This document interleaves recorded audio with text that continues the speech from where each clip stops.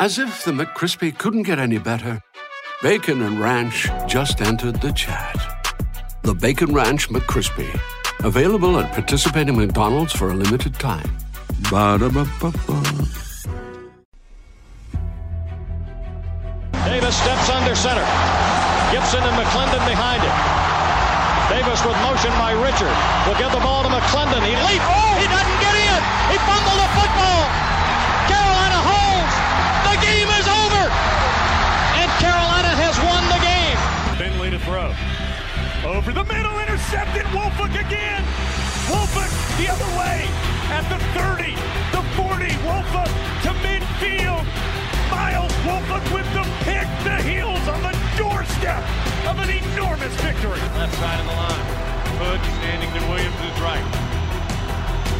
Williams gonna throw. One-on-one. Davis has it. Touchdown. Carolina wins.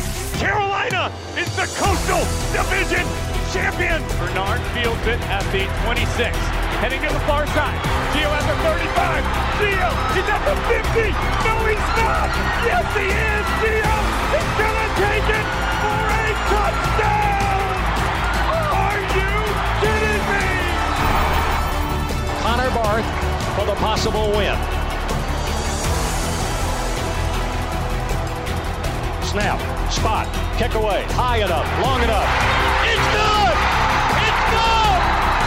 Carolina has won the game on a 42-yard field goal by freshman Connor Barth. Good gosh, dirty. This is the Heel Tough Blog Podcast.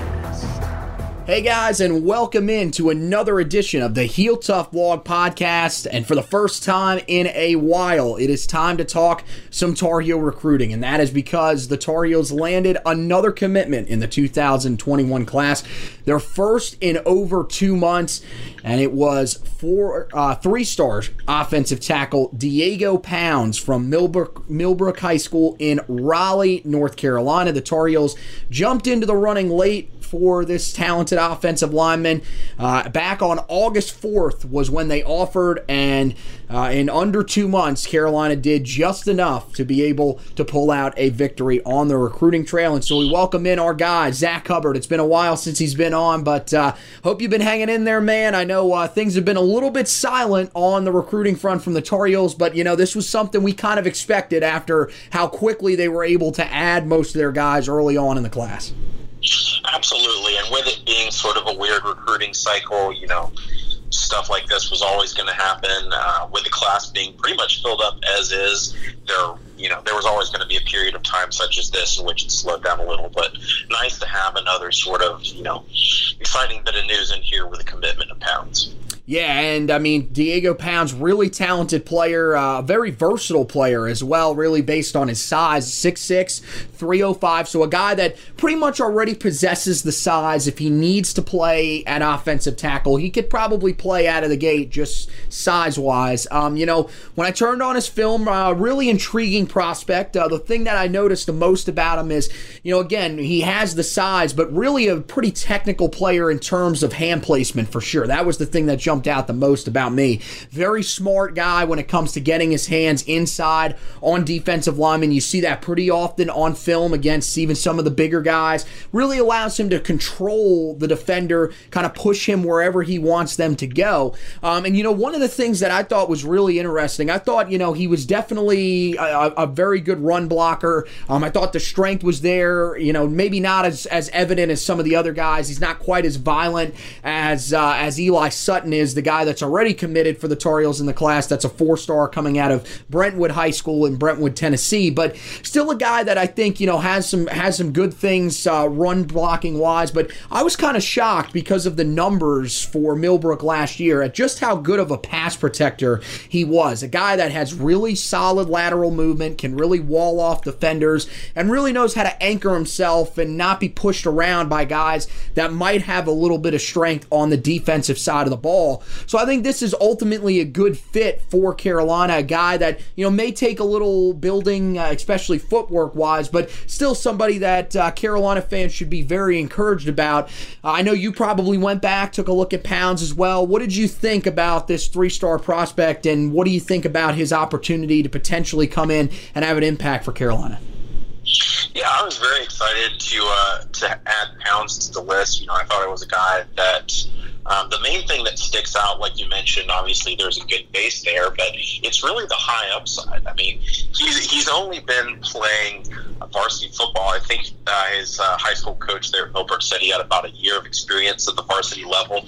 So he's really only scratched the surface in terms of not only his technique, but probably his strength and conditioning, and really just gaining that, sort of that grinding mindset that you're looking for. But, I mean, if you just look at the physical aspects, high upside is what this guy screams. And another reason I sort of, harp on that is really, you can also look at the other schools that Carolina was competing with. Not that you always want to do that, always want to look at an offer list. But when you look at sort of how this recruitment went, I mean, he was heavily pursued by Auburn. He was heavily pursued by LSU. I mean, up until the final day, pretty much there was the consideration that he was all but going to Penn State.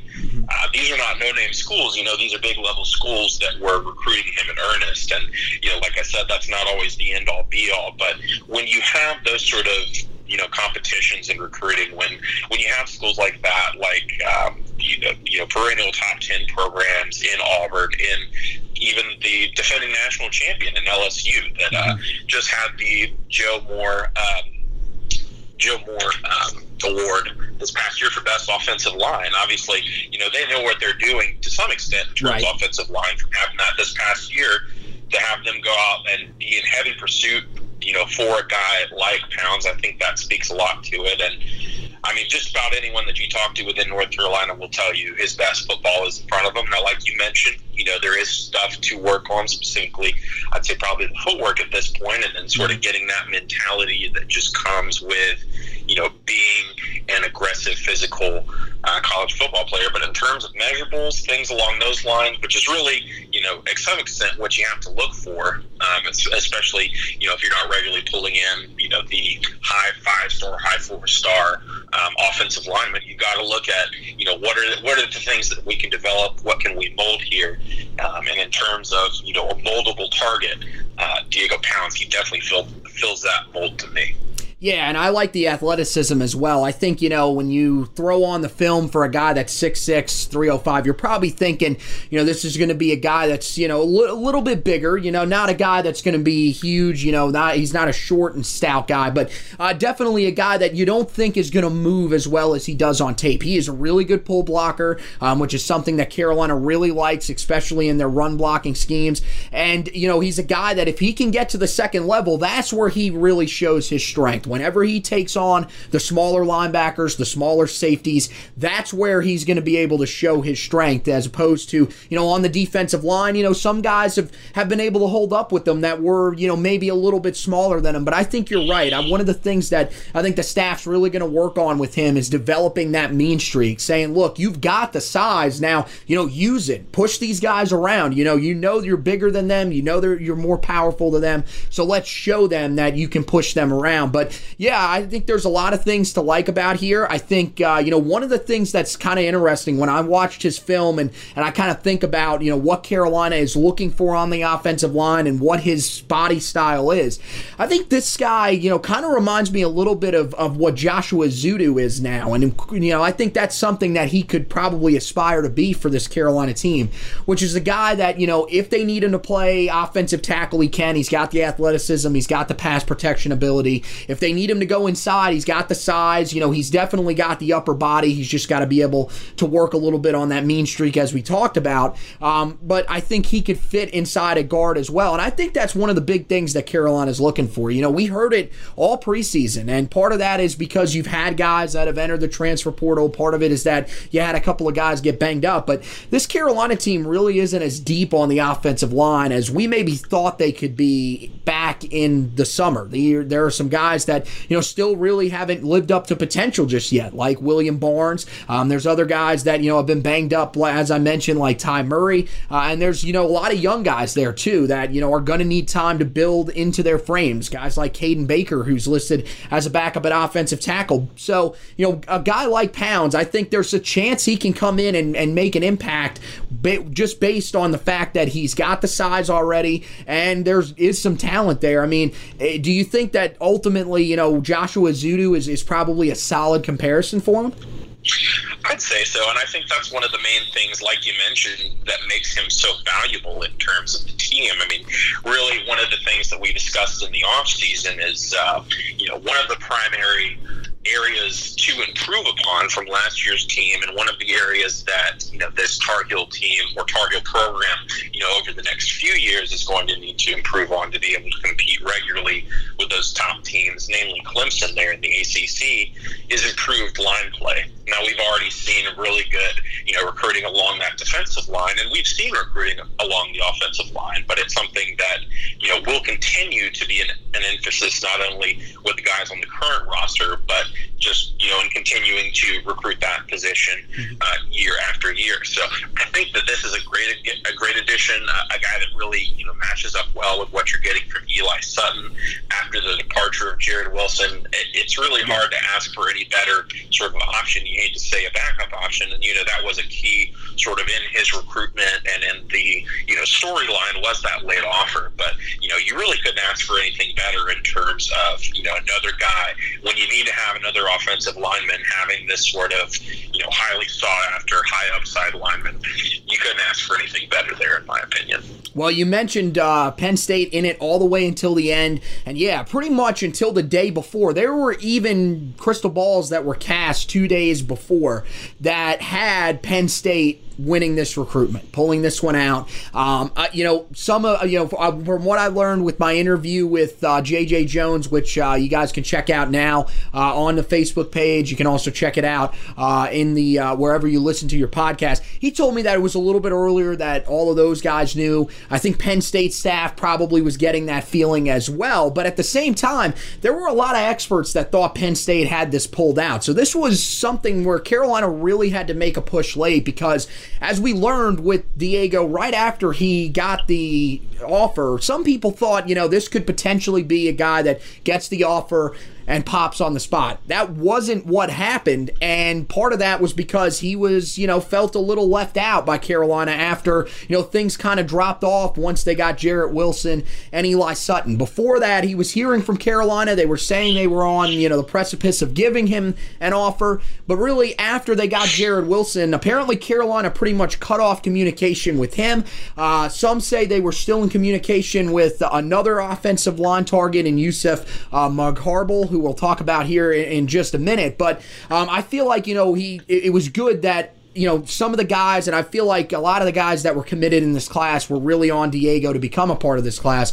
I feel like that's an area that's really underrated in this recruitment, though. I feel like Keyshawn Silver, Reneria Dilworth, as well as J.J. Jones, a guy who he told me when we were doing the interview the other night, he actually used to play AAU ball with Diego. So I feel like some of those guys that had relationships with them and could build upon those relationships during this process really paid off for Carolina here. Were you kind of feeling the same way going into, I would say going into Thursday, that Penn State was probably still ahead? And it almost felt, I'm not going to say it felt exactly like George Wilson's, because I think we knew Carolina was still in it and was fighting to have a chance, but it was kind of amazing how quickly things changed on the fly, and all of a sudden Carolina became the heavy favorite within a 48-hour span.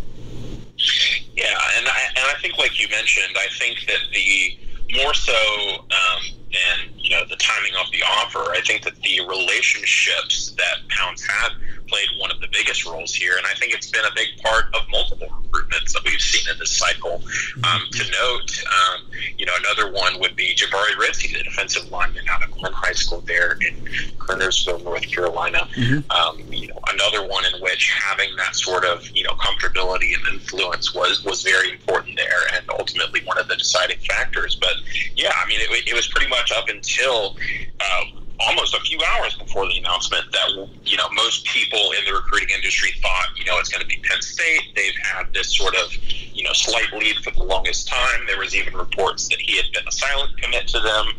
There was sort of this, at least somewhat of a feeling of disrespect from the late offer from North Carolina. So there were questions of if they could rebound there. But it was really, like you mentioned, it was the relationships, not only from the continued work from the staff, but just from a peer perspective. And, really when you're looking at things that are going to draw a recruit in, they're, winning obviously is going to be one of the big ones. Development to the NFL, the chance to play for national championships, all of those things are great. But, really, in my opinion, an underrated factor in any sort of recruitment would be the ability to say, hey, I know you, you're my friend, come play with me. I think that that's, something that it's key really for any recruiting class, specifically here in North Carolina's, but it's one that, we've seen to great effect in this class because it's a group of guys that are largely from the area, all, majority being from in-state, a few from surrounding states, but, one of the biggest recruiting wins here is having that tight-knit group and, having them be able to really sort of, in mass recruit guys. And I think it can continue to have an impact, in this recruiting class with the remaining targets that are available. Yeah, and I think that, going forward, it will always be a big thing because of how influential social media is. You get the feeling that, guys that are currently committed to teams are going to play a big role. How do they reach out to these recruits? How do they kind of sell the program? Because, look, they're going through the same thing that person on the other side of the phone is. Even though they're committed, there are still coaches that will reach out to them so they could say, look, this is the reason that I picked North Carolina. And this year, I think it's bigger than any year because of everything that we're seeing with COVID-19. Guys can't take visits to campus. They can go on campus by themselves, but coaching staffs can't walk you around. They don't even have anybody at the school that can walk you around. You can give yourself a self-guided tour. That's really about it. So it's a completely different landscape this year.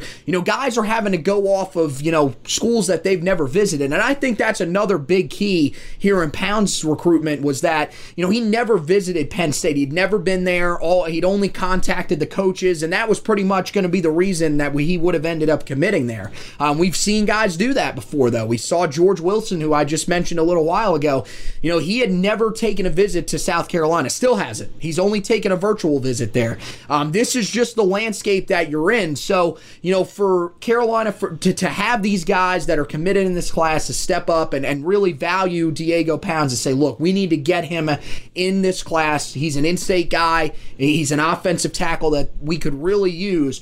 And for them to step up and find a way to help him get over those thoughts of, why did they kind of pass up on me? Why was I a guy that got a late offer? That's huge and a big win for Carolina. Now, the biggest question that I think a lot of people have, and I got this from a couple of people, is what does this affect, this recruitment, him ending up committing, have on Yusef Magarble's commitment or opportunity to commit at Carolina?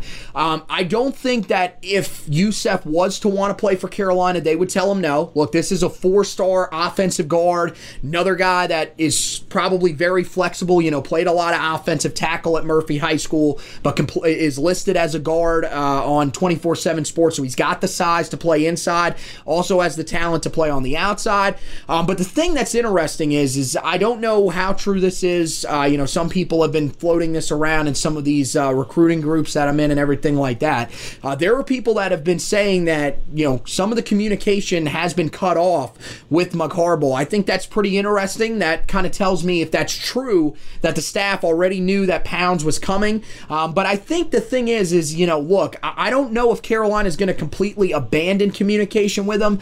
The other thing is that, I would take, them saying that communication's been cut off with them with a little bit of a grain of salt, because he is a guy that is very hard to communicate with. He lives in the middle of nowhere in the state of North Carolina. I mean, Murphy, North Carolina is probably about 6 hours away from Chapel Hill. It's a long drive out to where he lives. So he's in an area where it is very hard to get contact with him for most of the year, and traveling out there is just not an option right now. So I don't know how true that actually is, but if Carolina has cut off communications with them, I don't think it would really shock us that much, because I think 2 guys in this class on the offensive line was kind of what Carolina was targeting. I think if a third one wanted to come, that they would take it, but I'm not overly shocked if they've cut off communications with them.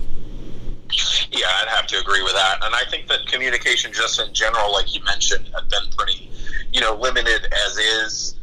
Spots are limited and will be, for the future, not only in this class, but in 2020. They both don't look to be, particularly large classes. So, like you said, I just want to say real quick, I don't think that they would say no necessarily if he wanted to join. But as of right now, I would not put North Carolina in his pick. I'd probably say 2 schools that I would mention for him would be possibly the University of Florida. That was a big factor in his recruitment prior to the addition of Pounds. They still will be, obviously, going forward. And then, of course, having the connection with NC State, you can't count them out. But, University of Florida and NC State would be the 2 that I would look at here. And more likely than not, Carolina finishes up their offensive line recruiting for 2021. Yeah, and I think they're in a good spot on the offensive line. I went and scout, didn't go and scout, but I used the computer to scout Eli Sutton, who's already committed in the class. Really talented player. Really liked what I saw from him. I'm going to be interested to go and look at Diego Pounds in February. I hope to take a look at him as well. But I think from everything that we've seen from these guys, there's a lot to be encouraged about with these 2 coming in on the offensive line. Remember that Carolina has also had some very successful classes on the offensive line here in recent years.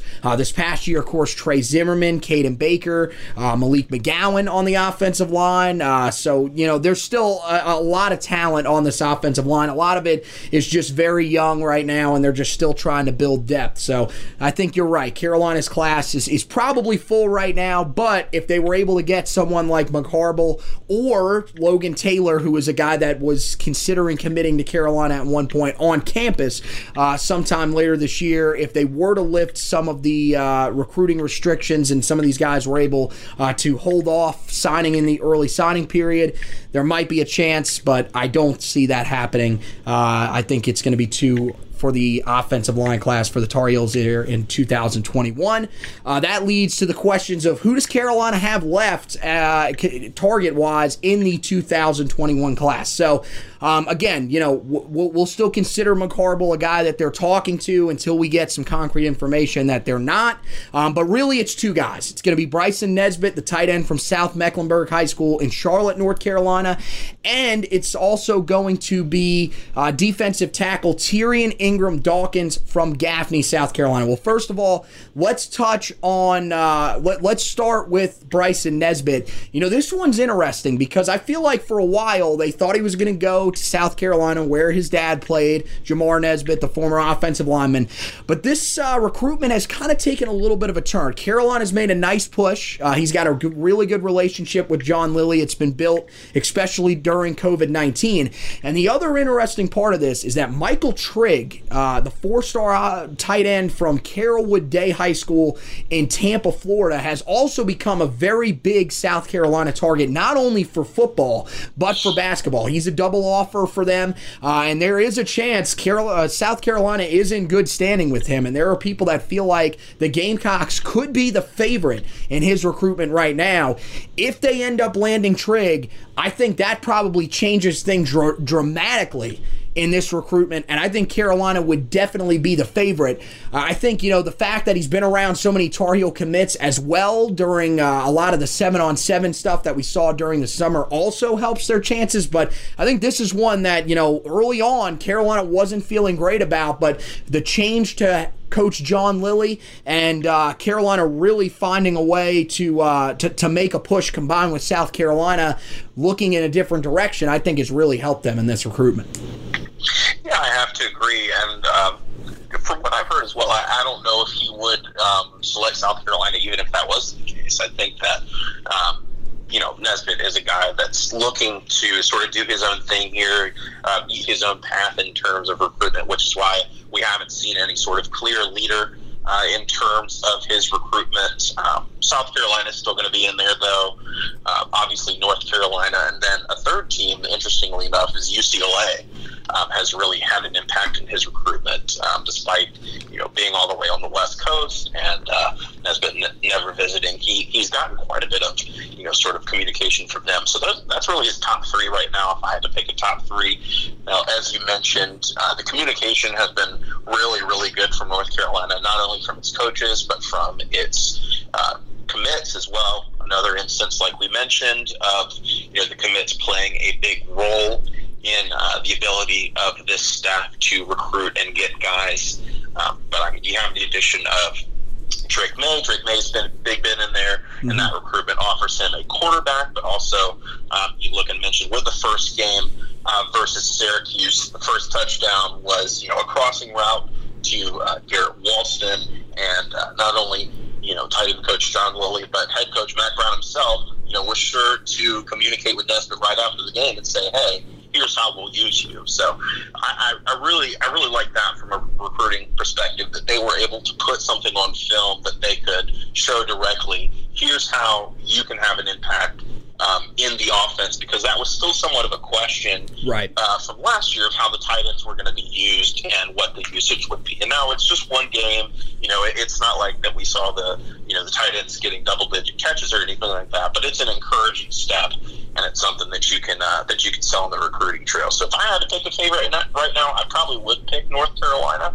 I don't think that it's necessarily finished as of yet, but I think with all the factors involved, I think that the Tar Heels are in a really good position for Nesbitt right now. Yeah, UCLA is interesting. I've heard some things about them too. I think the biggest concern for them has to be is, for him to commit there, he would likely need to take a visit. And, we've seen not only the recruiting restrictions from the NCAA, but we've seen how strict the Pac-12 has been. Now, they're going to, of course, play later on this fall, but still, they're not having students on campus at any of their schools for the entirety of the fall semester. So they're being really strict about stuff. Recruiting is going to probably remain that way. So you just wonder, if he doesn't take a visit there, is he really going to be willing to commit there? I mean, it's one thing to commit to even, if you look at some of the situations of guys committing on the East Coast to schools that they haven't been to. But, I mean, to commit to a school on the West Coast where you'd have to go cross-country might be a little bit of a different scenario. So I think you're right. I think North Carolina's probably in the lead there. And then there's Tyrion Ingram-Dawkins. I like to call him the most confusing recruit that we've seen in terms of what he's feeling on social media. He is all over the place. It is unbelievable. I would just, try not to read too much into what he puts on social media, because I feel like he's a guy that is really just soaking up the recruiting experience, I guess you would say, and that's fine. That's a way a lot of guys want to be. They want to feel, have these fan bases, really, shouting them out, trying to get them to commit there, everything like that. Some of those guys really love that stuff. But with him, I feel like Carolina's still in it. They've still got a chance. They made his top 5 that he released a few weeks ago. But when you look at this group, I still think South Carolina is still there. The team that's in state. Then you've got Georgia as well. But, North Carolina, I think they have an interesting case because of the guy that's there now, Kobe Paysauer, who transferred there for his senior year to Gaffney High School. You wonder if that is going to have a little bit of effect. Where are you standing?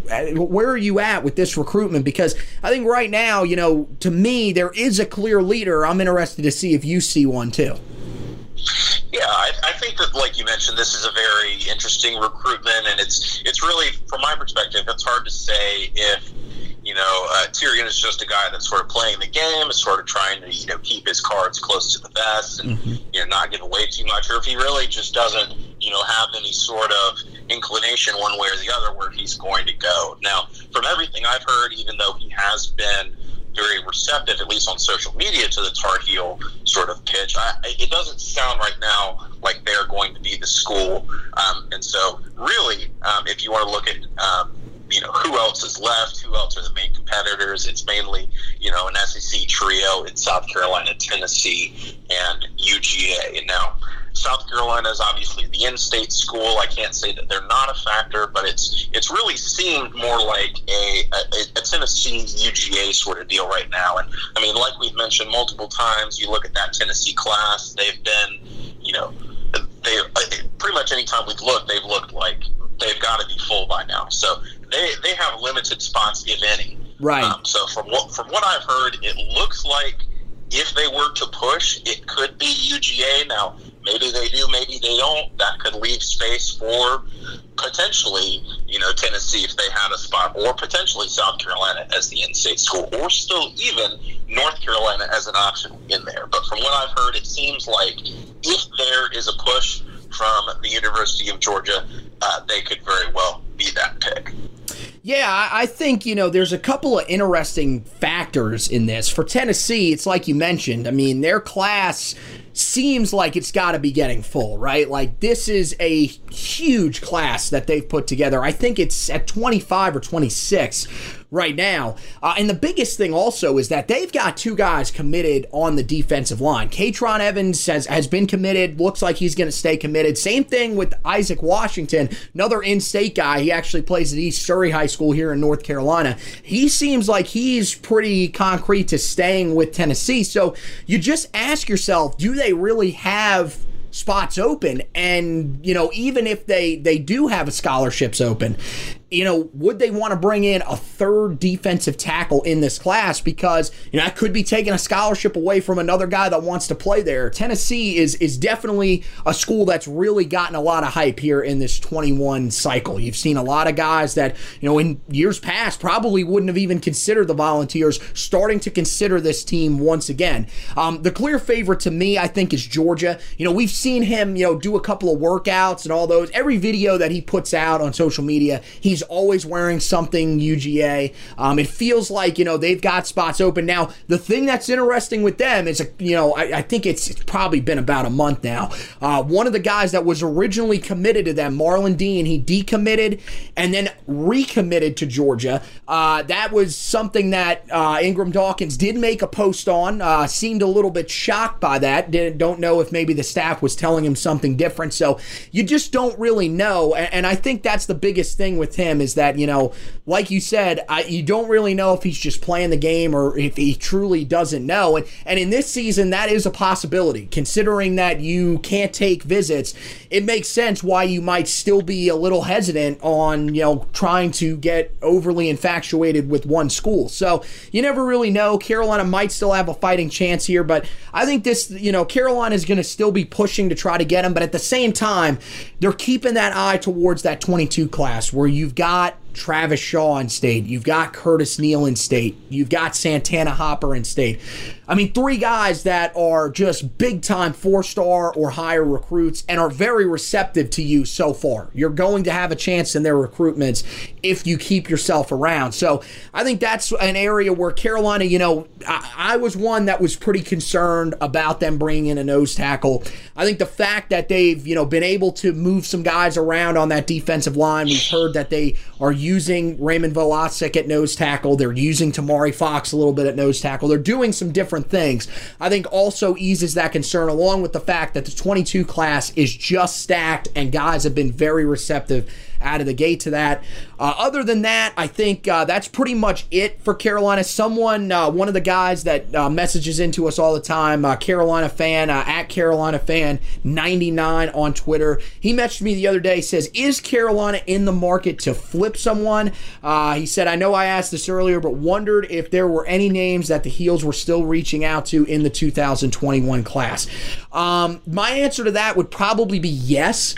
I would assume that they are probably still in some sort of contact with guys like Evan Pryor, as well as Will Shipley. Guys that are top-end commits at other schools that, you know, you always want to stay around. You're always wanting to ask them, you know, how's everything going? Keep tabs on them just to make sure that they're not thinking about decommitting. Because if they are, you can get back into those. I would say right now, I don't think either one of those guys are going anywhere. Those are probably the two guys that I would look at. The other guy I would look at also is Logan Taylor, who's committed to Virginia. But unless Carolina can get him on campus for a visit, I don't think that's going to happen.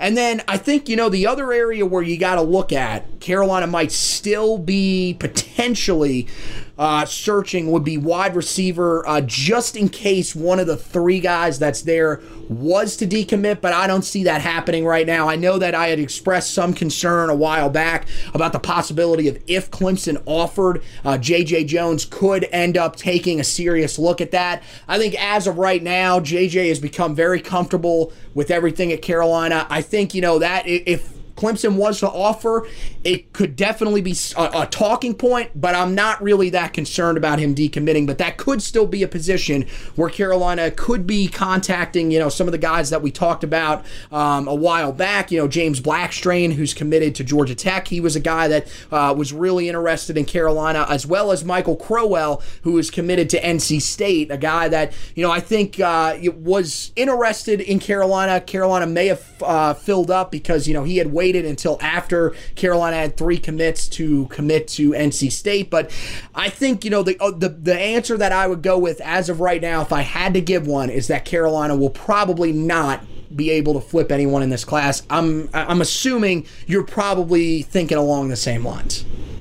I would say so, and I would say for the most part, it's not necessarily anything that they need to do. I feel like they've gotten a lot of very good guys. I mean, you look at the class in terms of just the number that they have. I mean, the majority of their commits are, you know, 4-star composite, 4-star prospects. The guys that they have that are, you know, rated as composite 3 stars are guys that they have, you know, high interest in as well. So I think that more likely than not, the Tar Heel staff is very pleased with the class that they have. Obviously, like you mentioned, they're going to at least keep some of that communication on guys that, you know, are simply too good to pass up, like a Will Shipley or maybe a Peyton Page or Zaire Patterson they might be in contact with. But, you know, I don't foresee really any of those guys having any sort of, you know, particular interest in flipping as of right now, and I don't see that really for any of the Tar Heel commits as well. I think that's, like you mentioned, I think it's a very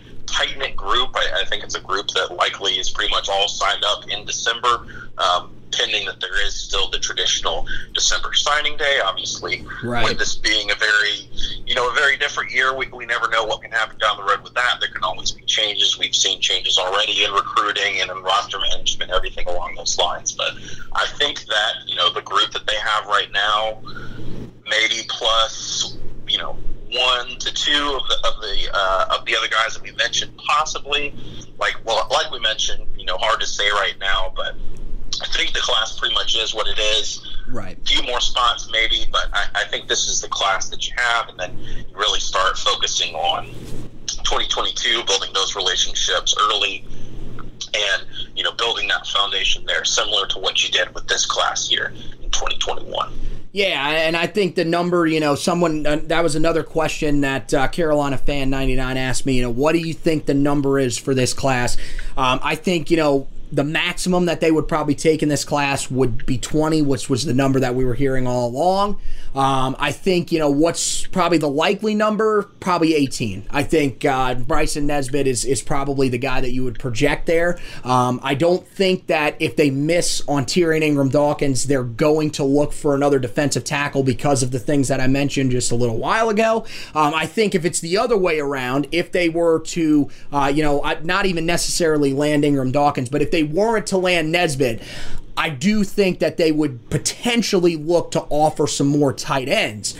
But I still think that, you know, even outside of that, I don't see any other positions where they're probably going to spring any new offers. I think 18 will probably be the number that you'll be looking at. A smaller class, but remember that this past class here in 2020 was big. Also, this class for 2021 technically would be 19 players because Tony Grimes did reclassify. So So it's not something that should be concerning. It's also an area where if Carolina was that concerned, the 2021 class or 2022 class, they could address it. Also could address it through the transfer portal. So pretty confident in what this class is looking like coming together. As of right now, the class actually just dipped a little bit again today. I think there was a commitment possibly yesterday. So Carolina's class now down to 12th in the country. Was up to 11th after the Diego Pounds commitment, but still 12th in the 24/7 Sports composite team rankings.